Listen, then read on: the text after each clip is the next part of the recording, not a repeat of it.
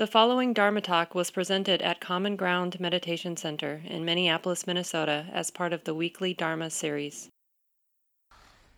My name is Shelly Graf. I'm the Associate Director here and usually lead one of the Wednesday night programs a month and do some other things too. Sometimes teach on Sunday morning or fill in for Mark when he's unavailable to teach, and in addition to some other administrative duties. It's good to be with you tonight. It's just interesting tuning. I taught Sunday morning and the energy in the room was just really high. It's a lot of it. And tonight it feels just kind of subdued. Yeah. Just interesting how we all have, an impact on each other. It's nice to tune into things like that, even in simple ways like noticing difference in energy. Just reminding us that this path we're on is really relational. It's necessarily relational, and thank goodness for that. So I'd like to start off a little bit different and just rove the mic around and hear what's percolating for you. And maybe how that meditation was, any questions you might have, or just what's moving in your heart. And say your name for us too, if you would. Hi, I'm Kate. Can you hear me? Great. I wanted to comment on the fact that you use the idea of breath and weight together. Because typically when I think about breath, it's very airy and spacious and open.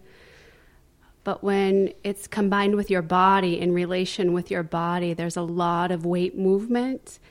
And for me, that just rang really interestingly tonight. I think specifically because you started to talk about your body as a space of rooting down and feeling kind of grounded in.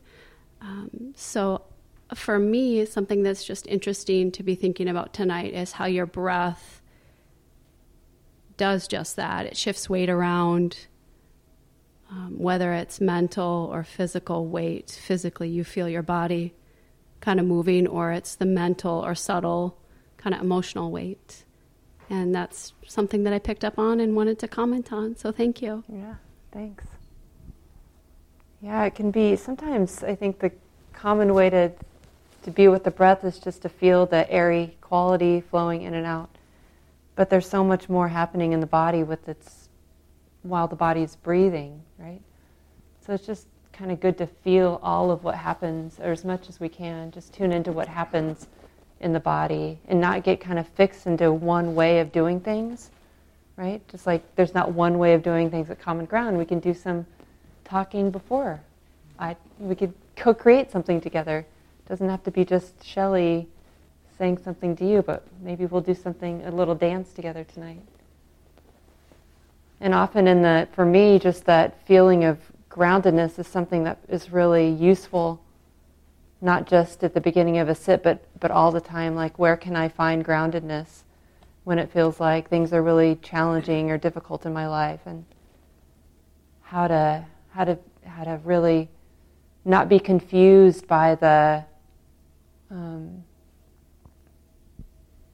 objects or our experiences, and take refuge in those.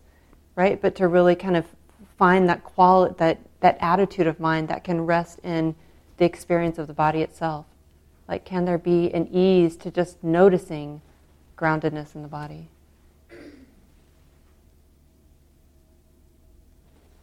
Yeah, that's right behind you.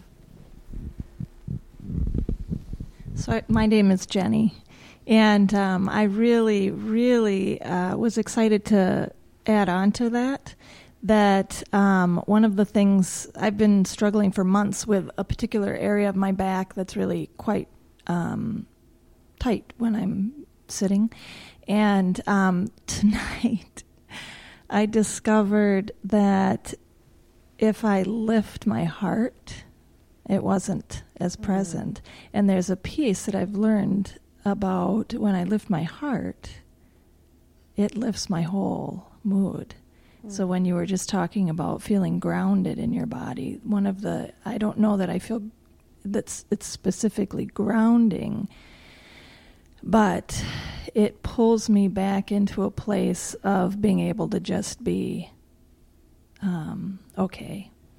And it's a physiological thing about our bodies that if we lift, it lifts us. So, thank you for sharing that.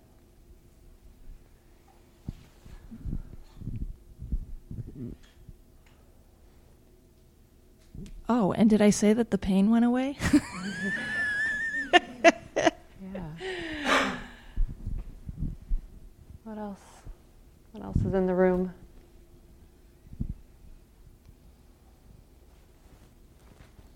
There's a right back there.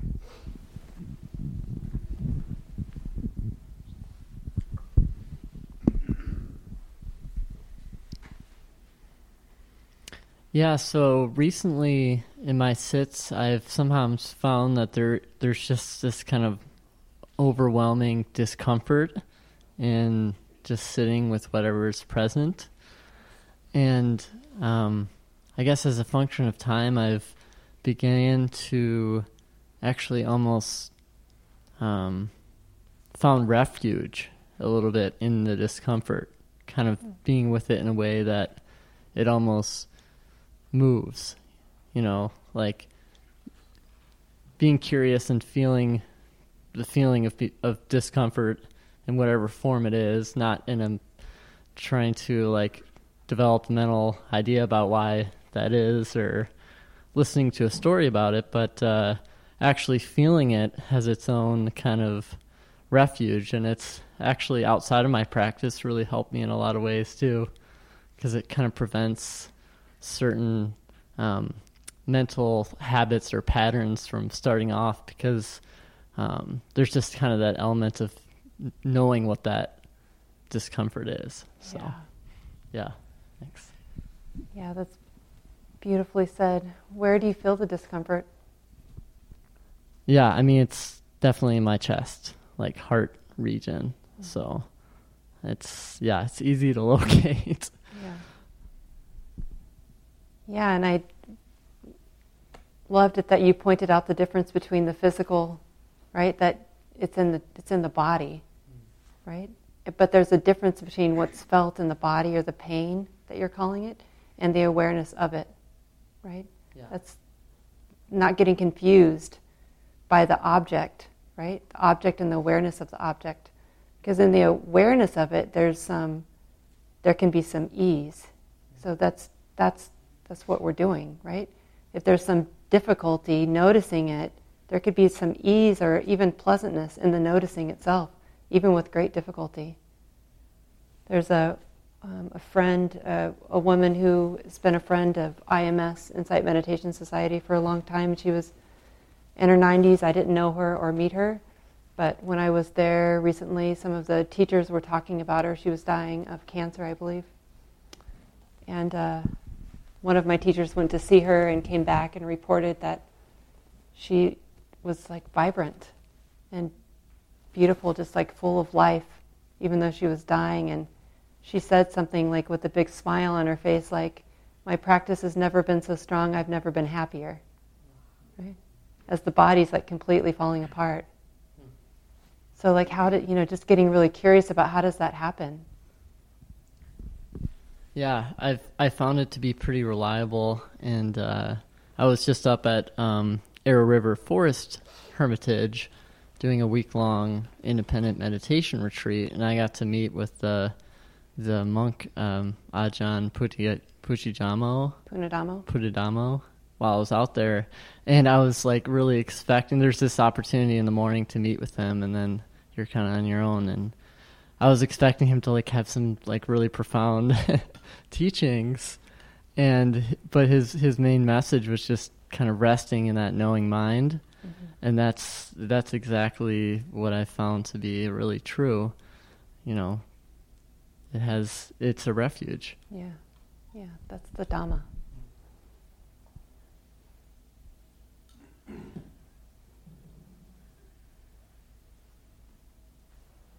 Any other comments or?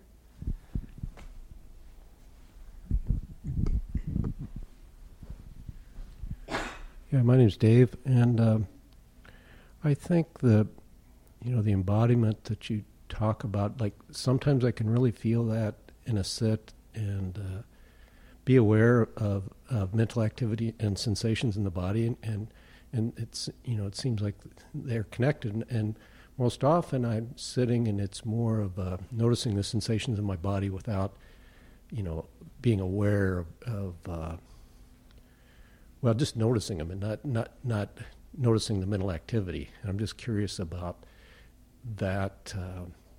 It seems when I've noticed that there's a connection between the mental activity and sensations in my body, particularly sometimes with fear. A lot of times that seems to be stored in my shoulders and some other things in other parts of my body. But then there's longer periods of time where I'm not aware of that, and I'm just curious. I just wonder, what's that about, or where's this energy coming from? And it's like I don't know most of the time, and it's just curious.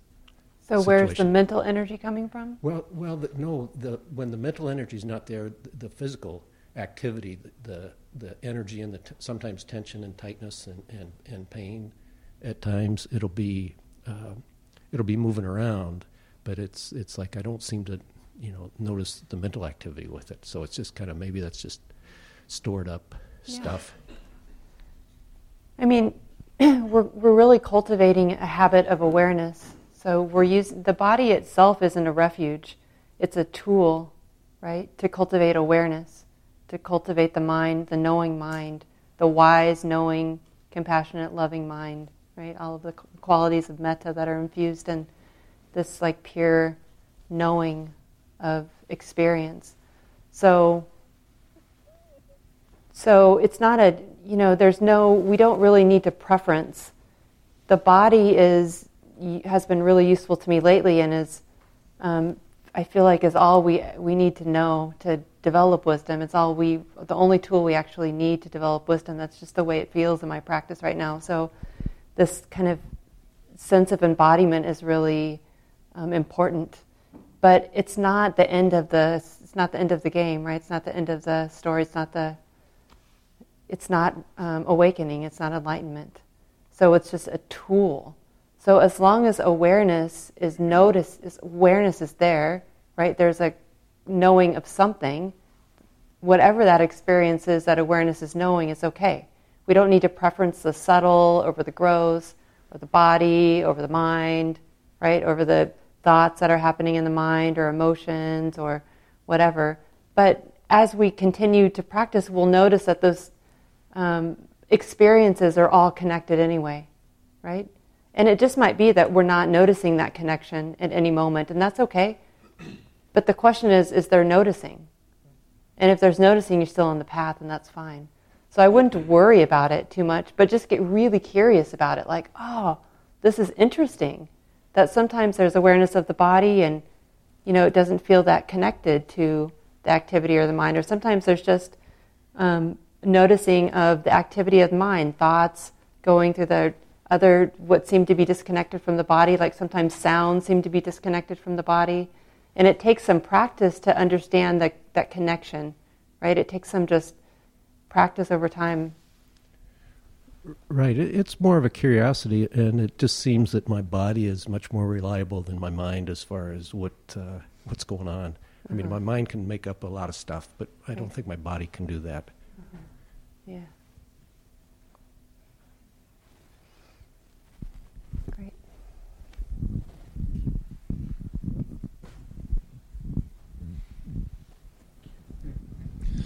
So my name is Rob, and Shelly, what you mentioned about the teacher at IMS who's dying and yet her practice is very strong sparked something in me, and I have noticed over the last few years that when crises show up in my life, that's when my practice really shines forth. The habits that I've been cultivating, they just kind of seem to be instinctual now. They seem to be like they just happen, and it's really a great relief. It's a great joy to like have like I had an emergency happen on Monday. I'm going to work just right over on the Greenway over there, and my front wheel starts to go up from under me. And, you know, the adrenaline rush happened and the fear showed up. After I recovered, it was like, okay, I'm still upright. Everything's okay. Thank you, body. Thank you for the adrenaline rush. You're no longer needed. Let's keep going. And within a block or two, you know, that was all in the past. And it wasn't that long ago that on something like that, I could have like fed that for like a fair amount of time, you know? And instead just it was, and then it was in the past. Yeah. Anyways, thank you.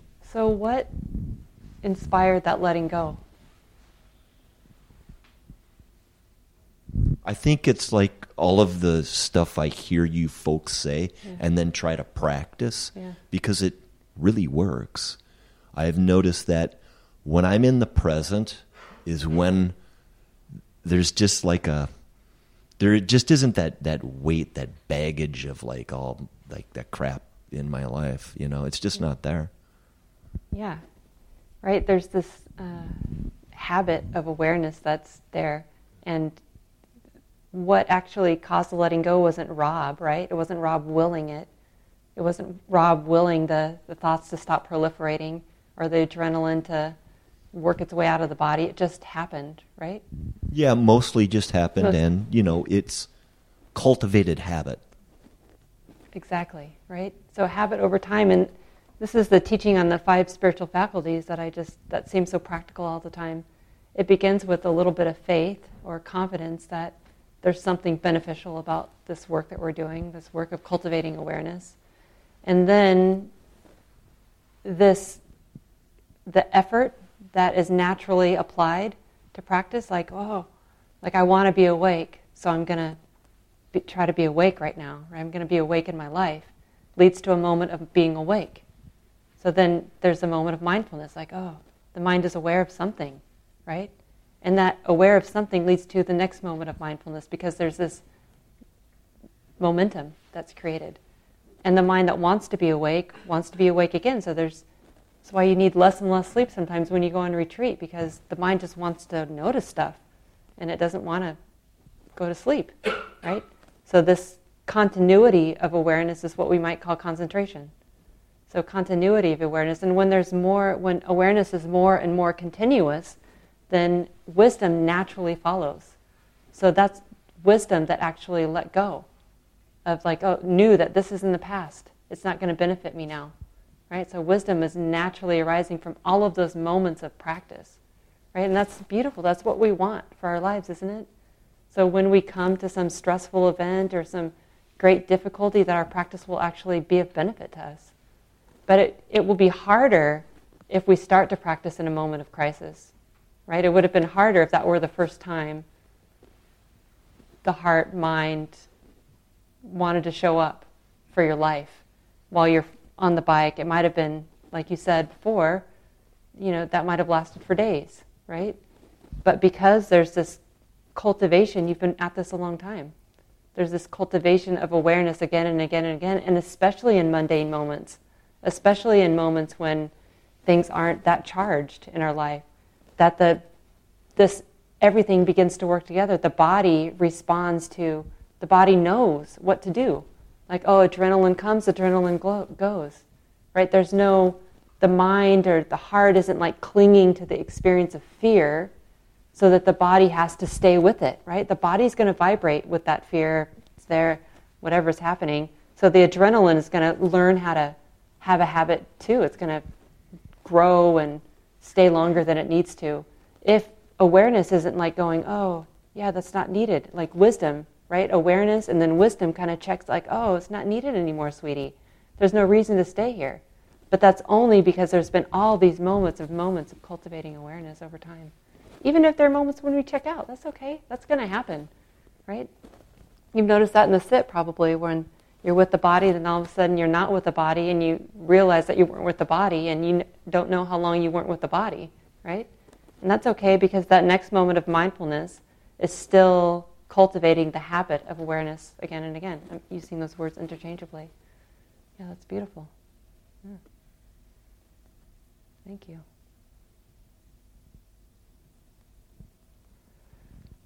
Anything else that needs to be spoken into the room?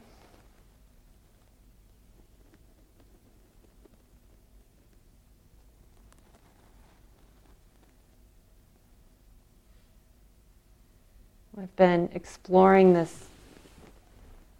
I've been living into what it means to be connected recently. And it seems to come up in every talk I give at Common Ground.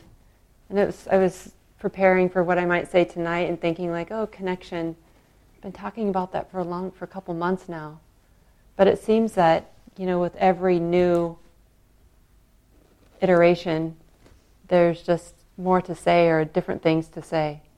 And it's because this kind of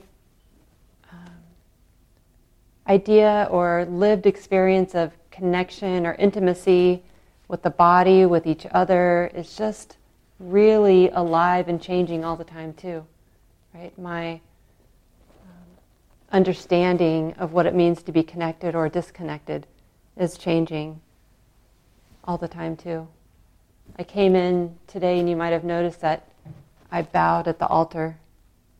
I do that sometimes, and it's not something that we've practiced at Common Ground a lot, just like devotional practices at all, but the formalities of bowing. And primarily I think because wanting this to be a place that feels really welcoming. And it's hard to be new in a place and not know the rules. And then you come in and you see people like teacher doing this weird bowing thing, and like, what does that mean? And should I do that? Or other people doing it, you're supposed to not do it because nobody else is doing it, right? It's just a lot to kind of consider when you're new to practice or new to Common Ground. But it has really been an important thing, especially lately for me, more of a sense of connection to life. And so on the altar there's a statue of the Buddha, but next to the altar is a statue of Maha Pajapati, who was a fully enlightened being at the time of the Buddha, and the Buddha's aunt, who raised him. So there's like this loving synergy between, masculine and feminine energies, but also wisdom and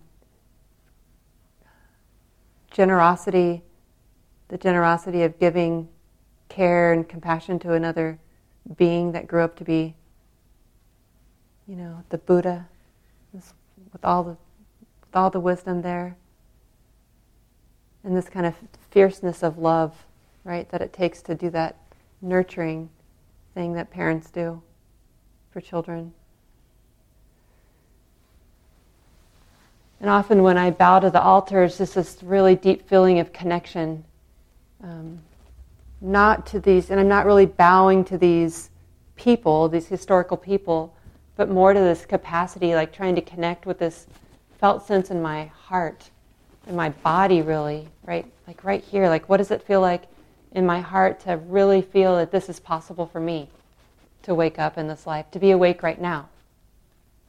So just like a little bow, like, oh, yeah, awake to the body right now, like this, right? It just feels like that in deep connection that's right here.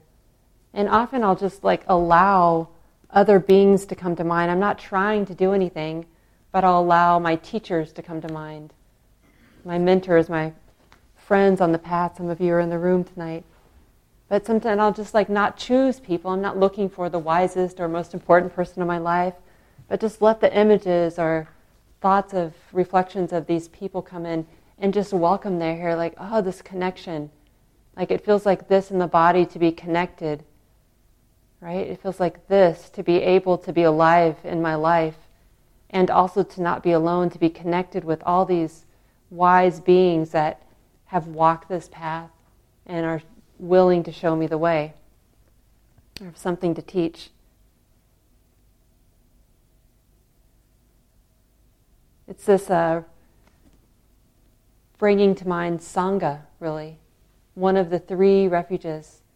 And I think in the West we really prioritize the knowing, the Buddha, the refuge in the knowing, right? And the refuge in the Dhamma, the way it is, like the knowing the way it is. But we forget, or we haven't really prioritized this refuge in each other, like this necessity of being able to show each other the way, to claim each other on the path. And I noticed this in really simple ways in my life, that it's not easy to give a talk, for example. This is like not a natural thing for this personality to be talking in front of people. It's not specific to Dharma. It's just personality habits that have been around for a long time, all my life. And so kind of feeling this, often like tapping into this feeling of anxiety that is known in the body, often in the chest and the arms, and a lot of vibration in the hands and the fingertips. There's like an energy that's pulsing through the body, and this kind of closing off from you. So sometimes like noticing that, like right at the beginning of a talk that I give, that kind of energy that's there, and not demonizing it because it's been protective, right? It's confused protection now. It's not needed anymore. Now it's just a habit. But there's something about that, noticing that and that connecting with my deeper intentions to want to connect with you, to realize that we're on this path together, right? That I can claim you and you can claim me as part of this journey of awakening. That sort of allows that to dissipate a little.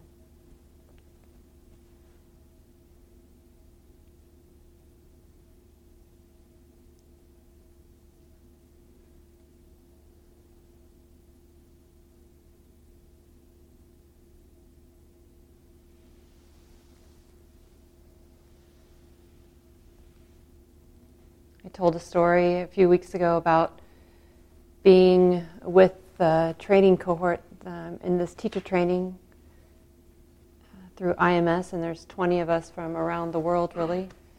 Many people from the United States, but also Canada is represented, and my Dharma sister Nolita from South Africa there too. And we had this wonderful time together, beautiful time in conversation about the Dhamma, practicing together. And one of the things we did was visit San Quentin, the prison in California. And I mentioned this before, but I realized like when I mentioned it, I was just sort of bringing in the community that was there, the community that I sat with, as a way of relating to Sangha, like wider Sangha, like really the act of not throwing anybody out of our hearts, being connected to the world of practitioners, the world of people who are trying to wake up. But what feels like has been really important about that time that we spent with the men in San Quentin was this. So we were there for to visit a program. There's a mindfulness program. It's a 52-week course, and they about 30 men, and they gather together for about 2.5 hours each week for 52 weeks, a long time. And they developed this community around cultivating awareness so that it specifically decreases aggression, aggressive behavior, and anger, right? And so they're doing all of the work of awakening, all of the work, by honoring all of their emotional experiences as well as the physical experiences. They're honoring the past as well as the present. They're really learning how to take full responsibility for their actions and cultivate a new now for themselves. And honestly, it was the most beautiful experience I've ever had in community. I can say that fully, without hesitation. And I've done a lot of things in community. I'm a part of a lot of communities. And professionally, I've been practicing with restorative justice work for more than 15 years. Sat in circle with people who have done tremendous healing work. It's been a great honor in my life. And I found myself in this group of men who were just, they knew the necessity of claiming each other. Like in a way that I've never experienced. It was such a vulnerable, like we were there with them, 30 of them, and it was, I'm sure not as if we weren't there to them, but it felt like that to me, that there weren't outsiders in their room. They were willing to be as vulnerable with each other. And it seemed like the part that I was curious about is, like, what happens to our spiritual urgency, when things get really tough, when we have to rely on it, when our spiritual awakening is the thing that matters the most. What happens to our sense of ardency or urgency or resolve? Like, what happens to kind of create that energy that makes us want to show up, right? It's that suffering that has already been announced in the room, like the body pain, right? The body pain that calls the attention. It's like, now I'm awake, right? And it seemed like I was really curious about what happened for the men. There was a beautiful moment when, it was like they really knew that this is the work that they had to do, that they weren't confused about that. Together they had 30 men, they had served more than 900 years already, right? They were all serving out a life sentence in prison. So the stakes are really high, right? We're going to do this work of healing together.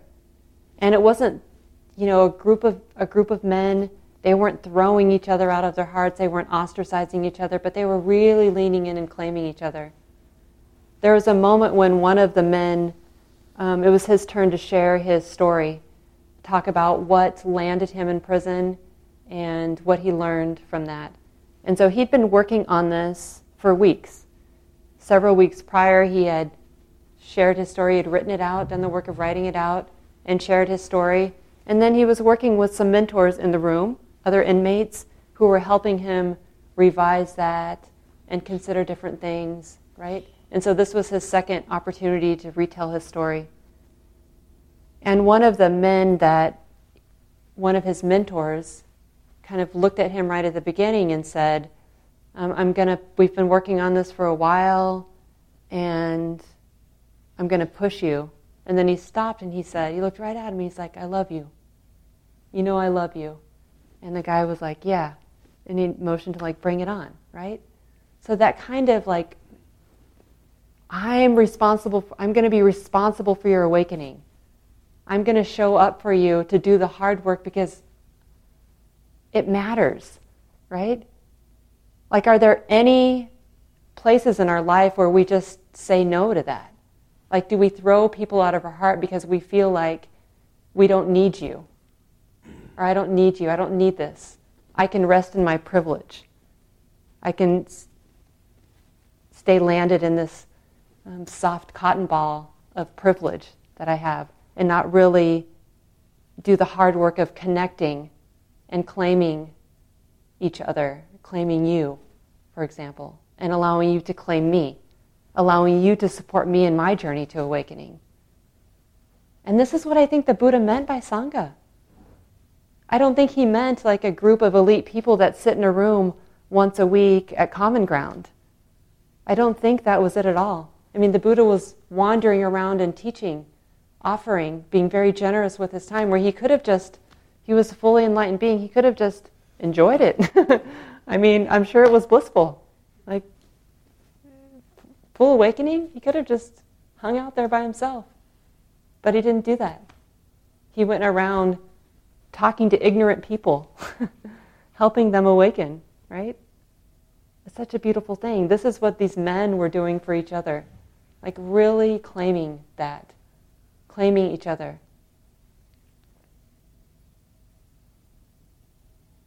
I went to hear Robin DiAngelo speak last night. Some of you might know her. She is a white woman who has spent decades trying to understand what it means to be a white woman in the world, to be a woke white woman in the world. And she has done a lot of writing and speaking about the topic of whiteness, and she wrote a book called White Fragility. I would highly recommend it. It's very good. So she gave a 90-minute talk last night. And as I was sitting there in the room with her, and there were small groups, do some individual, like talking in dyads and some small group work.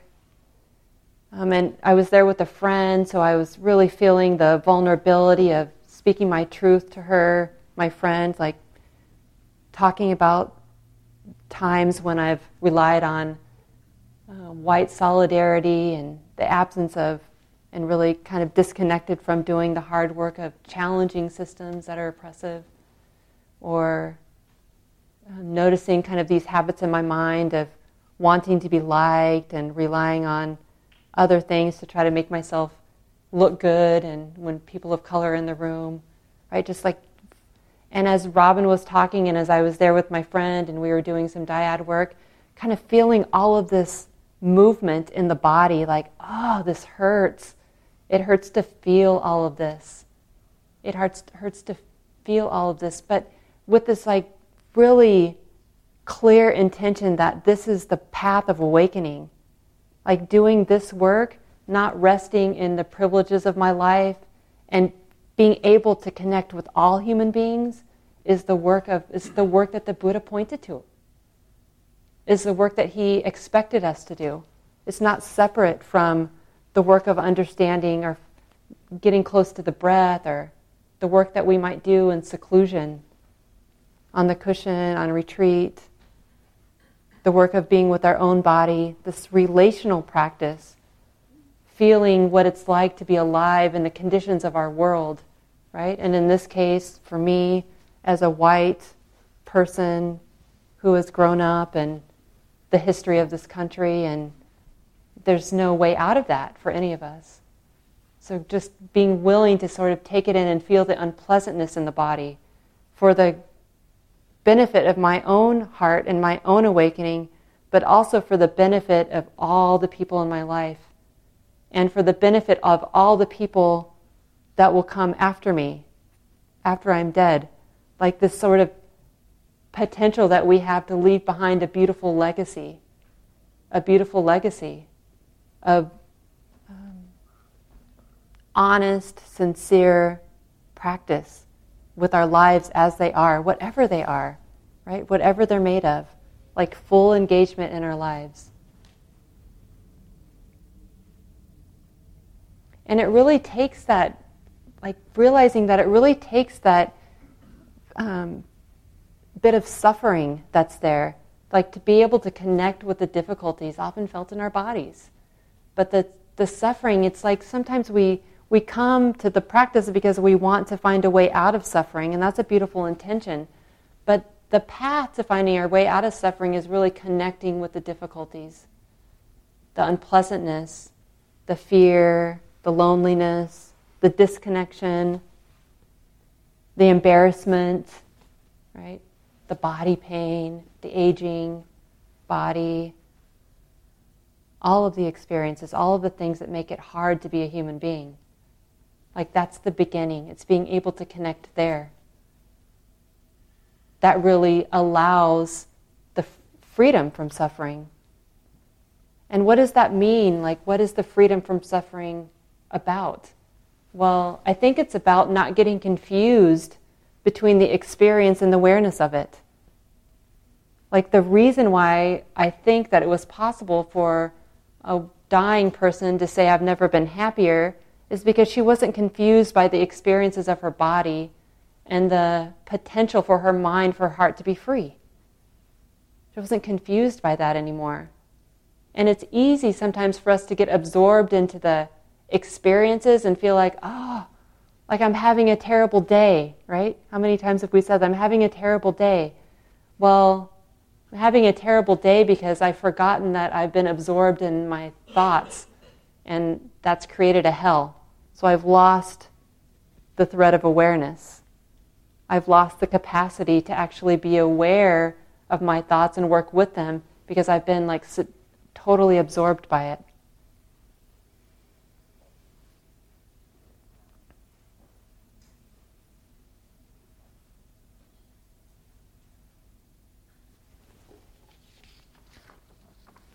talking all over the place. I don't really have any rhyme or reason to this tonight.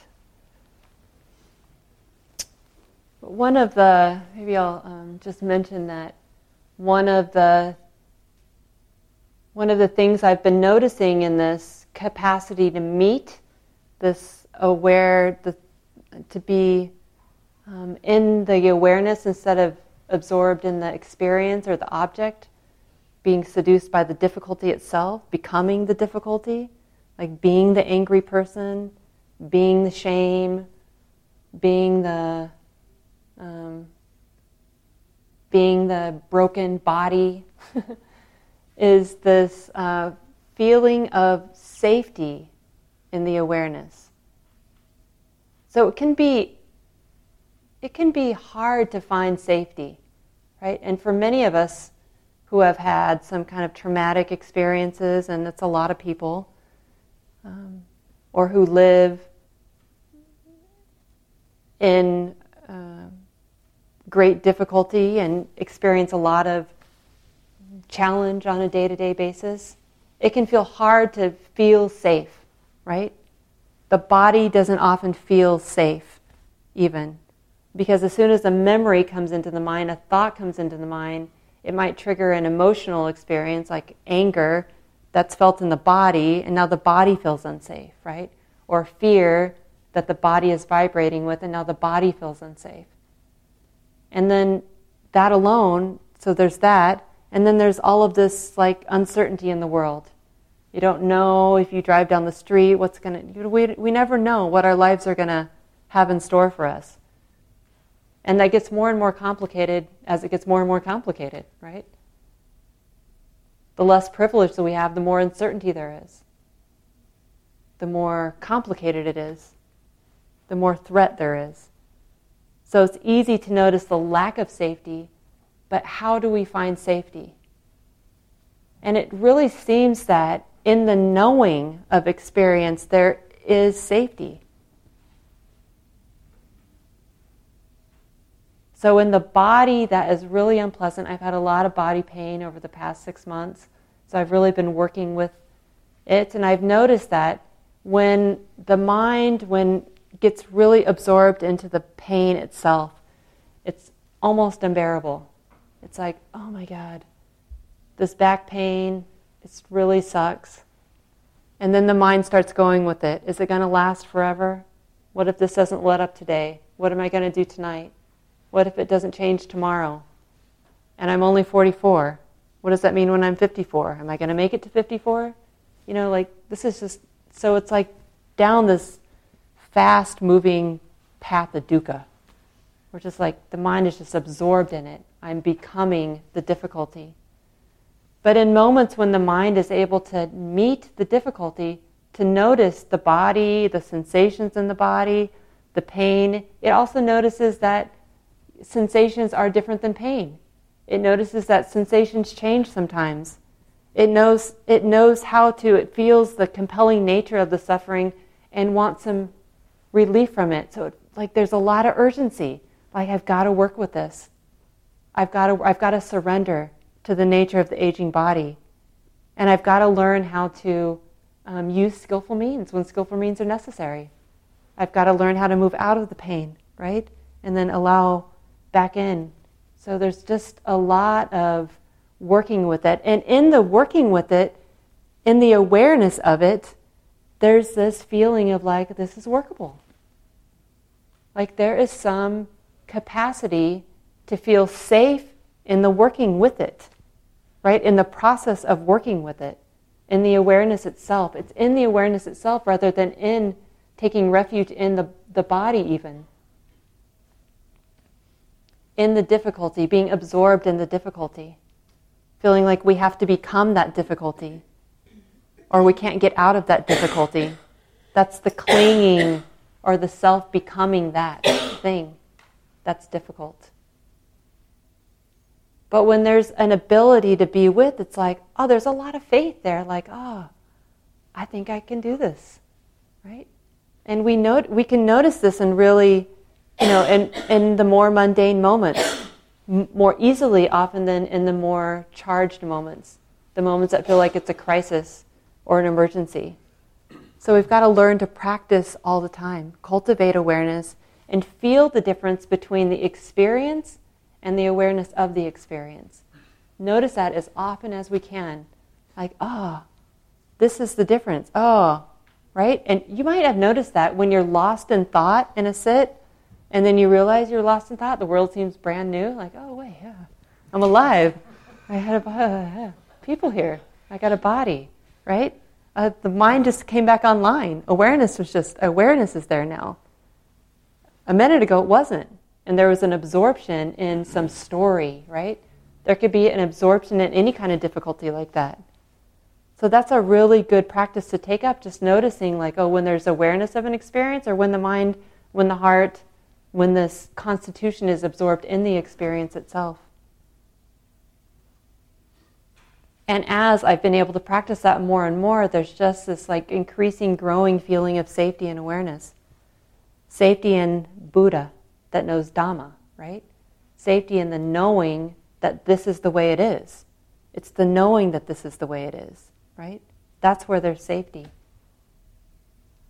Because things are always going to shift.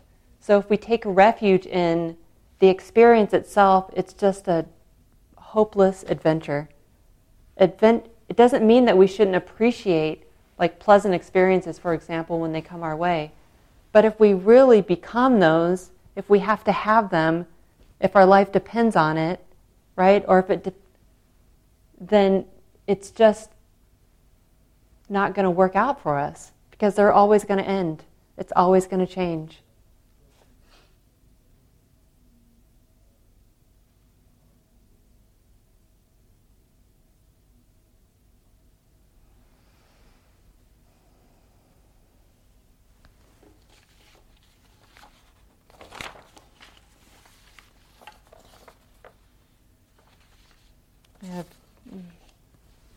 Vinnie Ferraro is a teacher in California, and we're Facebook friends.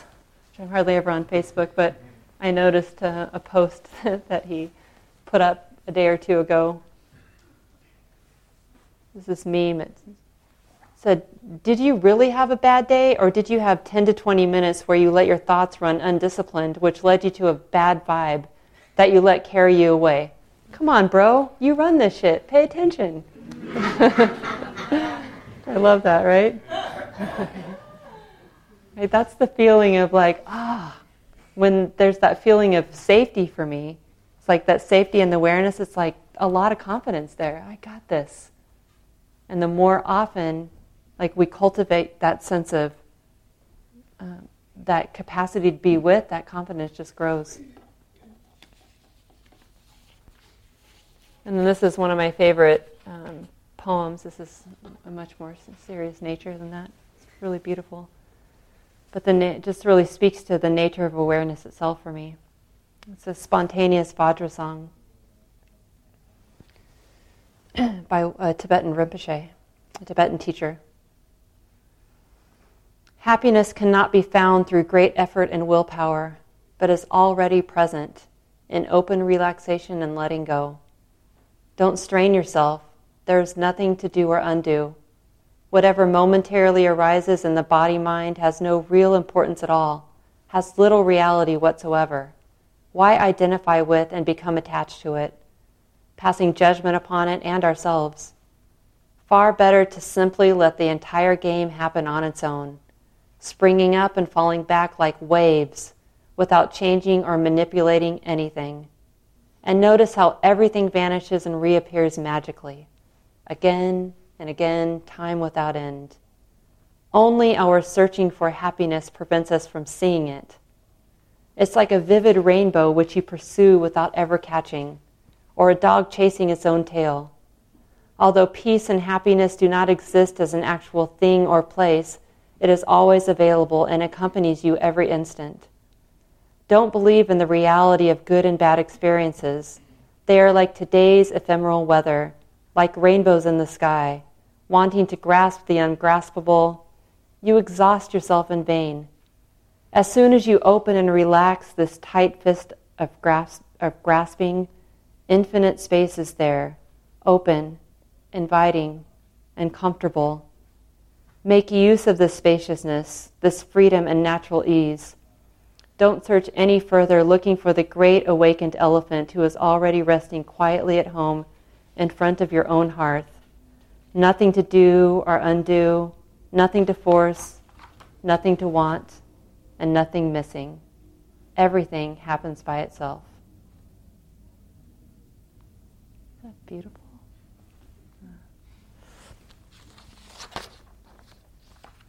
Thank you for your listening.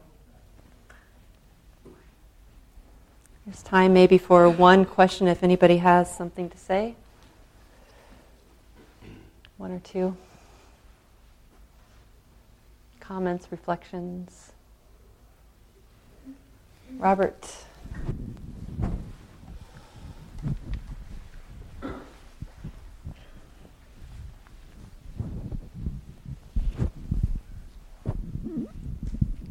Robert. I spent the greater part of today with a really, really good friend, trying to convince her of the reality of my life at this point. And I was driving all the time. And I guess the point I really would like to make, besides spending time with my friend and having a really good dialogue back and forth, is the being present while driving. It was obviously really bad weather in the last couple of days, but I've been able to maneuver through it. I think I noticed something today, the realization that if you're doing something in I'll say, a more or less correct kind of way or an attentive way, you influence all those around you. And I was very aware that drivers were paying attention to how I drove. I don't have the best car with the best brakes, the best tires, but I know how to drive. And I can notice when people are paying attention to how I'm driving or the motivation I have for making a certain move. And it's a way, the point I'm trying to make is it's a way that something you referred to earlier, how we in Sangha, in a way, influence those around us. Yeah, that's beautiful. And I love the, practicing in these simple ways, driving and noticing the impact that drivers have on each other. Yeah, it's a kind of simple, everyday experience that cultivate awareness in that moment. Then it makes it a little bit more possible in the more difficult moments, right? The moments where we're realizing that we're connected and impacting each other, and we still need to challenge each other, right? Because we're awakening together, not individually. This talk, like all programs at Common Ground, is offered freely in the spirit of generosity. To learn more about Common Ground and its programs, or if you would like to donate, please visit our website, www.commongroundmeditation.org. Thank you for listening. To learn how you can support the teachers and Dharma Seed, please visit dharmaseed.org/donate.